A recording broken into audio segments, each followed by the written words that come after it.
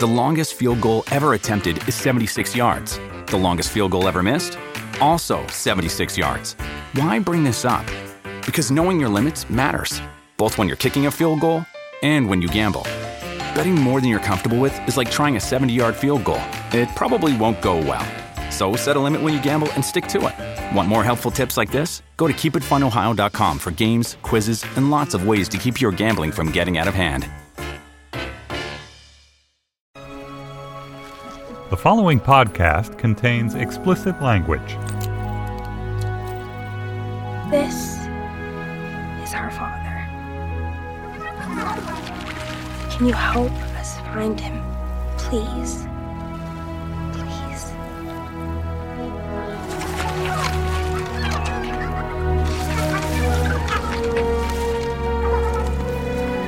I can't tell what they're saying. I can. They speak color. Oh, he did? Oh, really? Oh, don't say. Yep, he was here. They saw him Tesser here. But he continued to explore, they say. Somewhere in that direction. Let's go!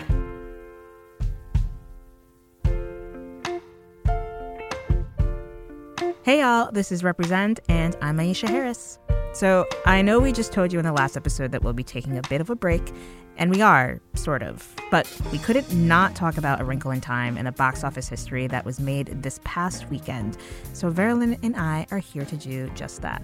Hi, Verilyn. Hi, Aisha. Later, we'll also share a conversation I had live at the Speak Up, Rise Up Festival last summer with BuzzFeed's Bin Adaume and Represent Fave Latino USA's Antonia Cereijido about film and TV characters that hurt us to watch. But first, A Wrinkle in Time. Verilyn, Yes. what are your thoughts? Okay, so it's funny because every group text I have that lately have been talking about this, everyone is like, no one wants to say they don't like it. Everyone is like, it was, very good for children. It was very inspirational. But no one is saying, like, that was really hard to sit through. And I'm not going to break that trend. It was beautiful to watch. I didn't read the book, so I don't have that emotional attachment to the storyline. I guess if I had to give a critique, I would say I wish that there was more plot. Are you sure you don't mean like more, because there was a lot of plot. They were going from one place to the next. Well, I guess investment in the characters. So like the Calvin, who is her friend, who ends up going with her on this adventure to find her dad, which I don't think is a spoiler. Like that's what the whole movie's about. I wish that they had given us something to invest in him. I feel like he kind of pops in and I don't care about him. Well, yeah, because he doesn't even start off as her friend. He just starts off as the kid who, for whatever reason, has probably never spoken to her before, and then all of a sudden is like roped in.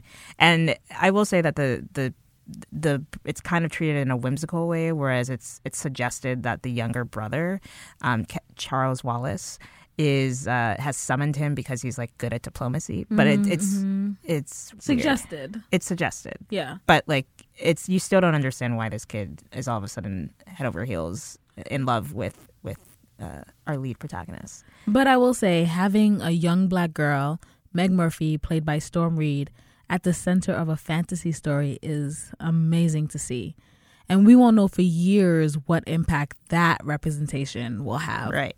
And thankfully, I mean, the movie did not do gangbusters. It is not Black Panther, but then not much will be. Yeah.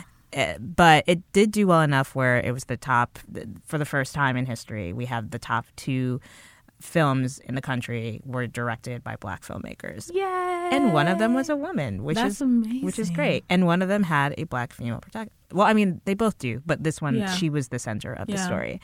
So I think that's a great thing, and I think that it is a good movie for kids, not necessarily adults, and that's fine. That is fine. There are movies that are only going to appeal to children. Yeah. And I'm totally fine with that. Absolutely.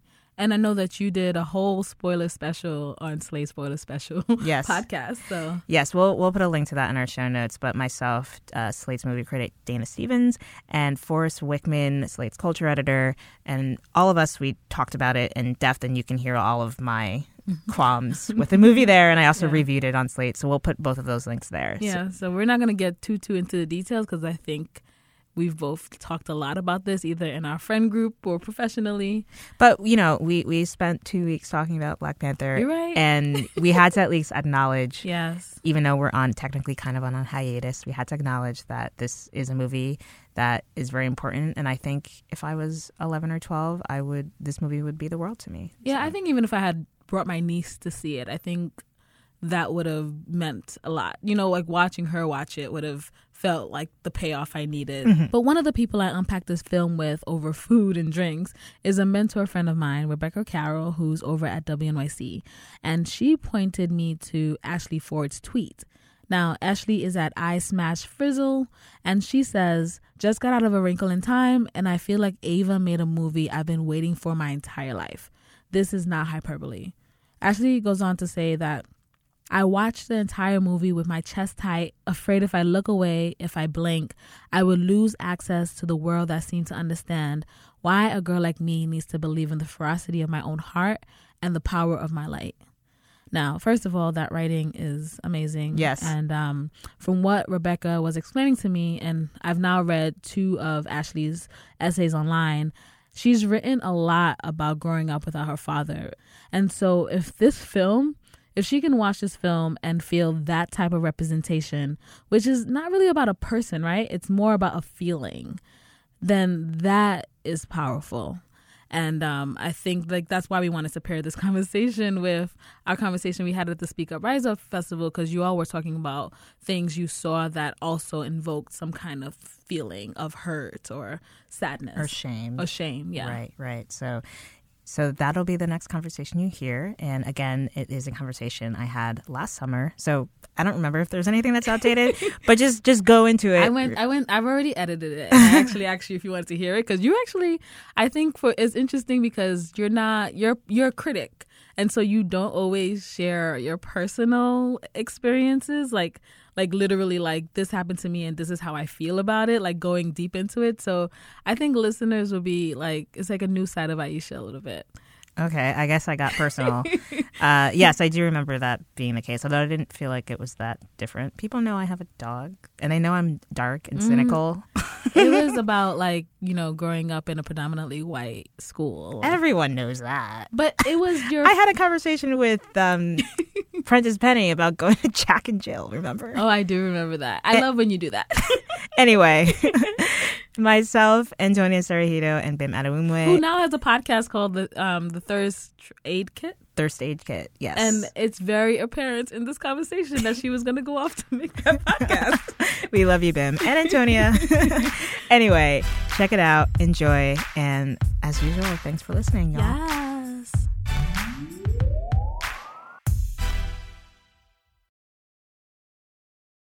So I'm sure a lot of you have seen Girls Trip. We talked about it a lot on the show. And we're not going to be talking about Girls Trip today, but Girls Trip did make me think a bit recently about what we're talking about tonight. Essentially, I was on an episode of Pop Culture Happy Hour recently alongside a friend of mine, Gene Demby, who's over at NPR Code Switch. And he brought up a good point, which was that Tiffany Haddish's character, 10 years ago, the chances of her being received the way she is are much lower. We would think of her as like a bad representation of what Black women can be. And it made me think a lot of people probably would have written think pieces, protested, why does she have to be so loud and brash?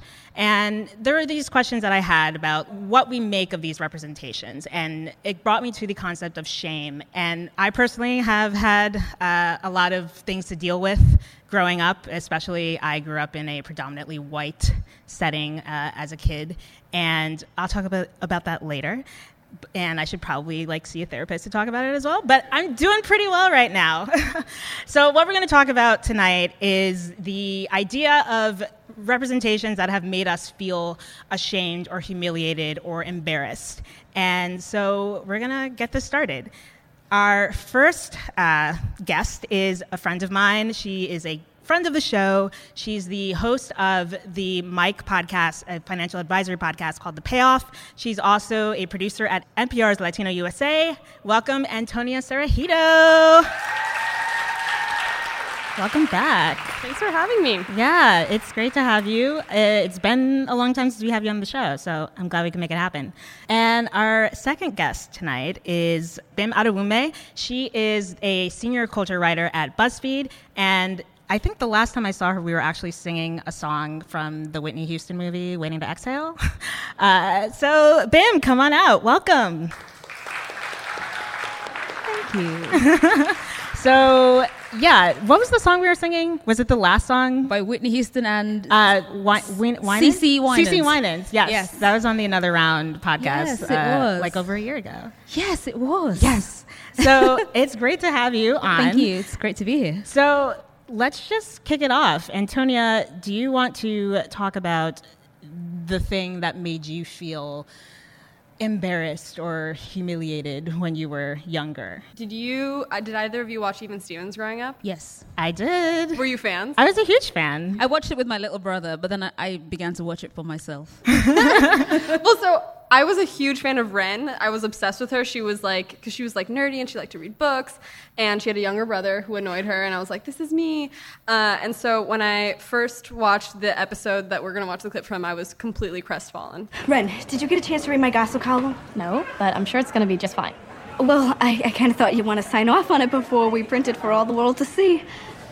Okay, just give me the highlights. Okay, Doyle Taylor has a crush on Stacey Funk. Marvin Hanks was spotted at the Wax Shack with Frida Richards. And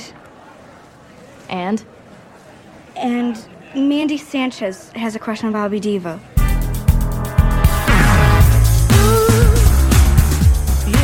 You mean Mandy always gets her man Sanchez has a crush on Bobby? I'm really sorry, Ren. Should I kill the story? I was like, no, her enemy can't be Latina. This is terrible. There were no Latinas on TV, and the one person is Ren's enemy. I was like, no. And this was in the aughts, right? The early aughts. So there definitely were barely any. No, the next one was Miranda on Lizzie McGuire, and she was better. But that was the only Latina representation. And I remember it being Mandy Steal Your Man Sanchez, which goes to show how ingrained in my head that was. But I think that very often the narrative is that Latinos are taking something that's not actually theirs. How often did she? I don't even remember her as a character. She was in 2 episodes, but okay. They were they stuck in my brain. Yeah. When you first encountered it, you were what, in middle school, high school with this? Yeah. So was that something you constantly had to deal with? Was being accused of trying to take someone else's man? No, I've never been accused of that. Okay. But I don't know. No, I think that it's just I became really aware of the idea of something is rightfully somebody's and something is not. And I was maybe Bobby and Mandy have a great connection, and Ren could chill out too. I don't know. A great connection. I don't know. I don't know Mandy's life. So yeah, I mean, this whole concept of stealing someone and having that associated with an entire population is... Well, now, I mean, what is the class? They're stealing our jobs. Yes, exactly. Yeah. Now, have you come to terms with Mandy Steal Your Man, or not Steal Your Man? What was it? Always Gets Her Man. Always Gets Her Man. Which shows how I totally rewrote it in my head. Yes. Yeah. Have I come to terms with it? Yeah, I guess. I don't know. No, I'm still talking about it to this day. What is this crazy? Well, it's true because I remember we talked about this briefly on the very first episode of Represent. And that I didn't even have to, I asked you to be on this show now. But then I wasn't asking you to come up with something and that was what you came up with. So yeah, it clearly lingers. Yeah. And I think, even Sofia Vergara is one of the highest paid actresses on TV, and she plays that character too of this sexy woman who has the most average, in fact kind of dumpy husband, but the daughter feels like competitive with her, and you're like, why is there this competition that doesn't need to exist? I think that's the other thing. It's the competitive aspect of like, what are you both going for? Like, why is it that one or the other has to have the thing? Why can't you share? Well, obviously they can't share Bobby, but like, well, some people can share, you know. That's true. But I think that it's always this sort of like, this Latinos are presented as something that's desirable, but also like wrong. Yeah. Like that is good, but also in a way that is like you shouldn't like it. Yeah. Yeah. And I think that I remember feeling those feelings of like being confused about how Latina sexuality is being presented as like some forbidden thing that is alluring, but also like not good for you. So, Bim. Yes. What is your story? Who knows, man? Yeah, just tell me. I mean, so the clip that is going to show. So first of all, I struggled with trying to come up with like my earliest memory of feeling embarrassment or shame or whatever, and I couldn't find one. And then I thought, when I was talking to my friend, who I sometimes creepily refer to as my soul in another body. So I was talking with her, and we both love this film very much. But I was thinking, so this wasn't necessarily one of my earliest things, but it's something that has been, it's come up over and over again for me personally. And I remember once when I was back home in London a few years ago, and I was with my friend who is Italian, Elle, and she, we were in a pub somewhere in East London, it's Friday night, you know, the usual. And this is when I was in my 20s, I think. Yeah, my 20s. And she, you know, we ended up chatting to this guy at the bar, then his friend came and we were chatting with him. And in my mind, I was being suave and just incredibly alluring, you know, like interested, interesting, all the, you know, the usual. And then, you know, Elle and I went to the loo, and then she was like, oh, do you like him? And I was like, yeah, I think so. And then she looked at me and she goes, oh, then you should flirt. And I was like, oh, that's not what you're doing? That's what I was doing. It's been 45 minutes of hard work. Like, what? and then she gave me this look, and she was like, oh. Like, okay. And then I was crushed. I was like, that was some of my best fucking work. How dare you? And that's when it really came home to me. And I was like, oh, I don't know how to flirt. Like, I'm really bad at this. Like, and that's really weird for me because I have like incredible high self-esteem, and like I have very strong belief that I'm beautiful and smart. And are you sure she wasn't trying to neg you? No, she wasn't. Like, she's dear to me. She would never. This wasn't like one of those weird frenemy things. Like, she's a good friend. Right. So, and that was her being honest and being kind. Like, oh, okay, you know, like E for effort. And I was like, cheers, babes. So I've always been very aware of the fact that there are baskets in my life where I put like the highest of my self-esteem and my idea of self-worth. And a lot of it comes from, I think, my parents loving me. So, and liking me, more importantly. Like, so I was always very assured that my parents liked me as well as loved me. And that gave me like a real kind of boost walking into the world. My dad he's a Nigerian man, and he is perhaps in my life the first feminist I ever knew, like the greatest person. And he always said to us about, in a very matter-of-fact way, so not even like in a bigging you up way, just kind of like, oh, you're very smart. All my life. So I was like, I'm smart. You can't tell me shit. Like, the one place in my life where I am never in doubt is my work. That's how I feel. Like, every time I'm kind of like, no, you can say anything, but you're not going to come at me for words. Like, I'm good at this. Don't, in your life, ever come for that. But where I am the complete opposite is with, like, dudes. So anyway, when I watched this clip of this film from this clip we're about to watch, so I don't know if anyone has seen this. It's a film from the 90s called The Truth About Cats and Dogs. How old are you guys? I feel like you're all about my age. Because people younger are like, huh? And I'm like, okay. So it's a film starring Janine Garofalo and Uma Thurman and Ben Chaplin, who is still really, really handsome. Basically, okay, I'll start from the beginning, which I think is the best place to start. So Abby is a radio host, and she is on doing her radio show one day. She's like a Frasier Crane for dogs. And so someone calls in and says, oh, I have a problem with this dog, and she talks it down. The person who calls in is Brian, and he comes to the station the next day, the radio station, with the dog to kind of go, thank you so much for helping me with my dog. And she sees him. She sees that obviously he's a hottie with a body. And so she pushes her new friend, Uma Thurman, and says, you go be Abby. So obviously he sees Abby. He's like, oh, look at her. I mean, we have eyes. And the deception begins. But on the phone, for example, he talks with Abby, but in his mind, Abby looks like Uma Thurman. And the Janeane Garofalo character is the one that I kind of identified with. And this scene in particular was set up, I think, as a very honest, very human thing. But when I watched it, I remember feeling winded because of something that Ben's character, Brian, said. Who's Donna? There is no Donna. What is this? Is this some kind of weird game you two play for kicks? You pick up a guy together and see how much you can screw him up. No, it was just a mistake. A practical joke. No, not a joke, not a joke. Oh, not a joke, funny, ha-ha. Funny, strange, if anything. No, I get it, you're a comedy duo. Actually, we never met until just... You're dumb and beautiful and you're smart and... I have to go. I was going to say that your description of yourself sounds like a rom-com. Like, she has everything except she can't flirt with men. I'm writing a screenplay based on my life. No, I'm kidding. Yeah, I mean, the thing that got me is the fact that he called Uma Thurman, you're dumb and beautiful, and then he looked at Janeane Garofalo and said, and you're smart, and then he stopped himself. And I understand that people get hurt and say things. I myself have not a perfect person, and I've said things. But it's interesting that he went for that word, and that really stung, because I was like, clearly Janeane Garofalo is not ugly, and of course he's angry, and he's saying things from a place of, blind rage or whatever.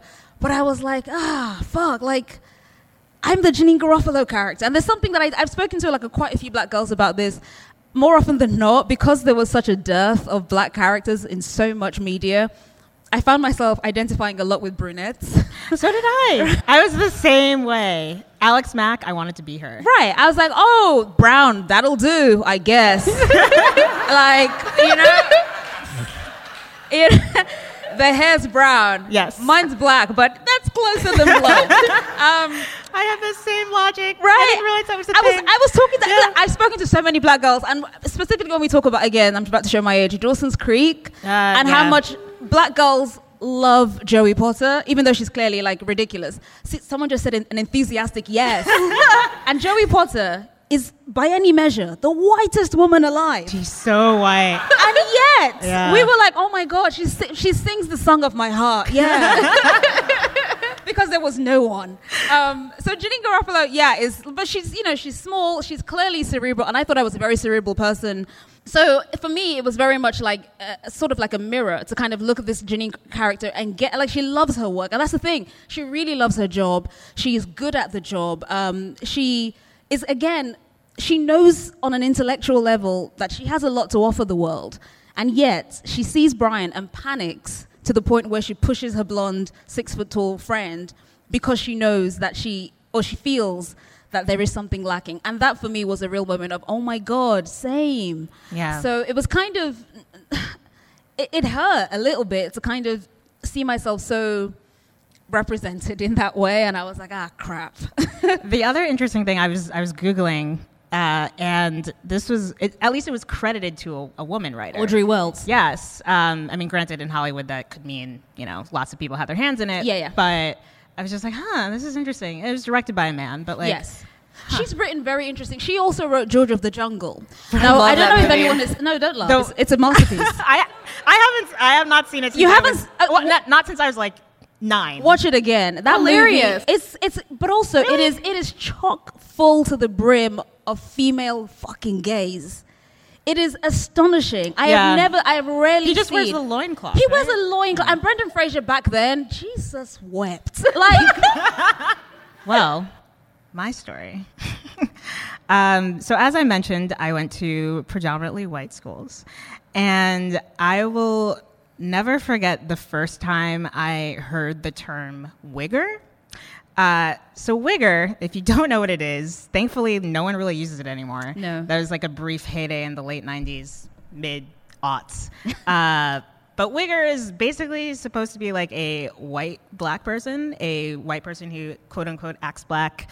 I mean, white nigger is the obvious putting together of those words. And I was in like probably 5th or 6th grade, and I remember being on the bus, which is a whole nother, being on the bus as a middle schooler is just like the worst experience ever. I have so many terrible memories about that. But anyway, I remember being on the bus, and there's this white kid who, my school we had a lot of Italians at my school, and they liked to think they were black. And they would say, I remember this kid saying, you know, like calling another kid like, man, you're such a wigger. You're such a wigger. And the first time I heard it, I was like, wait, what is he saying? Like, what is that? I don't know what that is. Like, is he saying the N-word? What am I going to do? Like, I was like freaking out because I was like, what do I say about this? And I wasn't going to say anything because I was like 12, and that's what I was when I was 12. But I eventually figured it out just by like process of elimination, and then was mortified to learn what it meant. And there are all these feelings of like, these white kids don't really like me, but yet, and part of it is because I'm black. Like, they loved all the black boys in my school because they played, you know, sports, but like as a girl, it's a lot harder when you're in elementary, middle school, even high school. If you're in a predominantly white setting, it's harder to make those friends. And I was just like, why do they keep using all these terms and like talking about rap music and all this stuff, and yet they like don't want to talk to me? And so there's this movie that does not hold up very well, a teen movie that came out around the time I was in middle school, high school, and it was like always on TBS. I've probably seen it many times, but I recently rewatched it. And it's called Can't Hardly Wait. And it's a classic. It's a classic. It is like, I rewatched it. I was like, 90% of Not Another Teen Movie, which is great satire, is basically Can't Hardly Wait. It's that bad of a movie. So there's this character that Seth Green plays called Special K, and he's basically a wigger. And I remember seeing this and being like, this is everything I hate about white people. So this is the introduction of his character, which includes like a special, like the whole, like the aesthetic of the movie was we're going to have yearbook introductions. And so this is the introduction of his character within the like first 10 minutes of the movie. Yo, I gotta have sex tonight.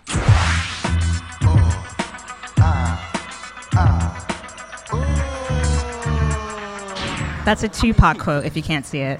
It say here 92% of honeys at UCLA sexually active. 92% of women in Los Angeles at UCLA walking around going, class or sex? What shall I do? 92%, yo. You know what that means, don't you? That means I got some 92% chance of embarrassing myself. I roll up on that shorty like, what's up, yo? She be like, you don't know 20 different ways to make me call you Big Papa? Because I don't, yo. Rest in peace. Yeah. So... that's just the tip of the iceberg. It gets worse as the movie goes on. By the end, like midway through the movie, so the whole conceit of Can't Hardly Wait is it's like everyone just graduated from high school. They're about to go to college, and it's an ensemble movie. There's so many people from the, like, I was rewatching it. It's like Donald Faison from Scrubs is in it. Obviously Jennifer Love Hewitt plays the girl who, like, everywhere she walks, her hair is blowing in the wind and a light is shining on her. Very Beyonce. And so essentially there's a big house party, and some people are trying to get laid, like Special K. And Special K finds himself in a bathroom, locked. He's locked in the bathroom, and no one can get him out because he's in the upstairs bathroom where nothing is happening. And then the sort of, she's not a nerd. She was more of like the... who was the best friend in Mean Girls, who's like the goth, but not quite? I forget her name. Oh, Janice. Ian. She was sort of like the Janice Ian, but not quite as gothy and dark. But she was like the, I'm going to crack wise and I'm too cool for all this stuff and whatever.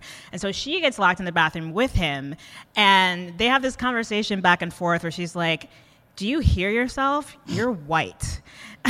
And he's like, nah, man. What you talking about? And and she's like, look at it, like, why are you wearing those goggles? Because he wears goggles because this was like the late 90s, and you know, it was like very Puffy and Mace and yeah, Fish Islands. Yes, yeah. She's like you were the kid who loved New Kids on the Block, blah blah blah. Like, you're white. And that whole conceit, there's so many layers to that. And, it's just like, okay, so him talking like that obviously is a very put upon, clownish way of talking, and this is clearly not a predominantly black high school that these kids are at. Like, there are like maybe 2 black people in the entire ensemble. Donald Faison is one. Sean Patrick Thomas from Save the Last Dance is another.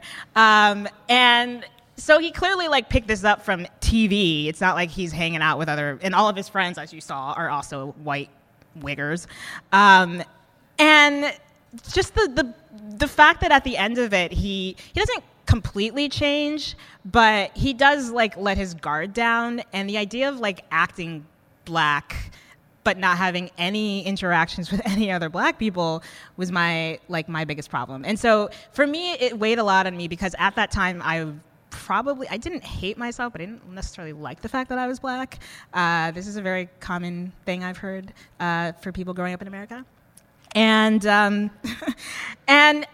I just wish that I could be accepted, and I also had weird feelings about hip-hop in general, because my parents didn't, like, the only hip-hop I was allowed to listen to was Will Smith, which I still know all the words to get jiggy with it.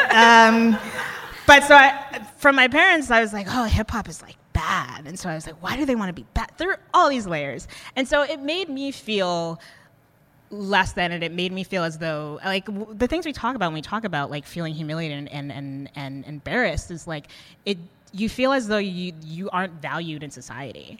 And one question I'd like to ask you both is, like, if you were to rewrite these characters, the same movie, whatever, but if you were personally to rewrite those characters, what would you change about them? Because I feel like, we could talk about the fact that the problem is that there's not enough different varied representations, but like, just from like a creative standpoint, like, what's the one thing you would change about the character that would make it maybe a little less humiliating? I think if she just wasn't Latina, if there wasn't like the one character on the show that was Latina, if she could have been white and like, I would have like hated her and been with Ren and been like, this is all good, but for like the one character on the whole show to be like who was Latina, to be represented that way was irksome to me. But I think what you're talking about in terms of like what is shame is interesting, because the 3 of us all had like a different experience of shame. Like for me, it was like, oh, I hope people don't see me like that. Yeah. That was well, I knew no one saw me like that, because I was like the complete opposite of that. I was a nerd.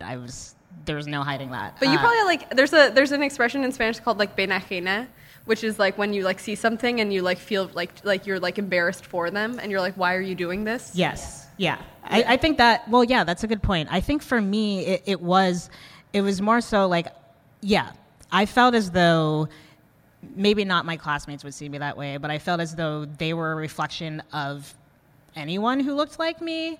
And it took a while for me to get to the point where I no longer felt like I can be mad at the representation instead of mad at like myself, or like mad at other black people.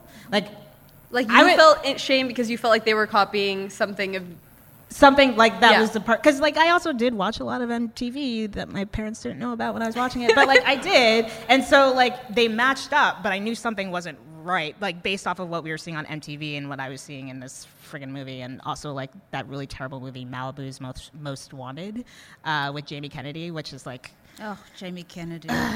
Yeah. So I don't, now I'm like, you, Seth Rogen, or you, writer's room, are the problem. But when I was a kid, I couldn't process that. I thought it was like, oh, it must be me. I think for me, I probably would have just like made him ditch the act, but then he's still basically the same thing. Like ditch the accent, because really he really was just a teenager, a teenage boy, but he was acting black, and that was the thing that just kind of really stuck in my craw. What about you, Bim? I mean, arguably, there's not much to change. I thought it was bracingly honest that we reach for the most hurtful words. I remember, this is, again, a fulfillment of my most basic self, but my favorite sitcom of all time is Friends, and you can fight me after the show, fine. But there's a bit when Ross, the worst man alive or in the world at the time, kind of makes a list of the reasons why he shouldn't date Rachel. Am I getting any nods of recognition? No? Great. Okay. All right. Fucking Ross. And he writes this list, and Rachel sees it, and she says something along the lines of, it's not so much the list, it's that the person that you like the most in the world thinks the worst things that you already think about yourself, and they co-sign it. And for me, watching that clip, I was like, Abby already feels like she is less than. And then you come in, and you stop yourself before you utter the word, but it was clear what you were going to say before you caught yourself. But the fact that you had to catch yourself, it's just like, why did your mind even go there? Like that for me, I was hurt for her. Yeah. And then by extension, because everything is about me, I was hurt for myself, because I was like, man, I bet there are people who think not that particularly, but they think I'm less than, and I already think I'm less than in some ways, and I don't need the confirmation. So I was embarrassed and I was hurt, but also I don't think there's much I could change, because it was true, and it felt like a very true representation of an angry person saying something designed to hurt because they've been hurt. So I don't think I would change it, but like we've all said, we want just more and different stories. So I would hope there were more places where women weren't always made to feel like shit. Agreed. Well, we have to wrap it up, but thank you to my guests, Bim and Antonia, for coming out, and thank you to everyone else for coming out. And really quickly, Represent is produced by our lovely and awesome Verlyn Williams. Our social media assistant is Marissa Martinelli, and our intro-outro music is performed by the sweet San Francisco funk soul band Midtown Social. And also a huge thank you to Kirsten Holtz, our Slate event producer, and Evan Viola, our audio engineer, and of course the producer of the festival, Asher Novik, and the rest of the Speak Up Rise Up team. Go see some more shows while you're here. Woo! Thank you guys. Thank you.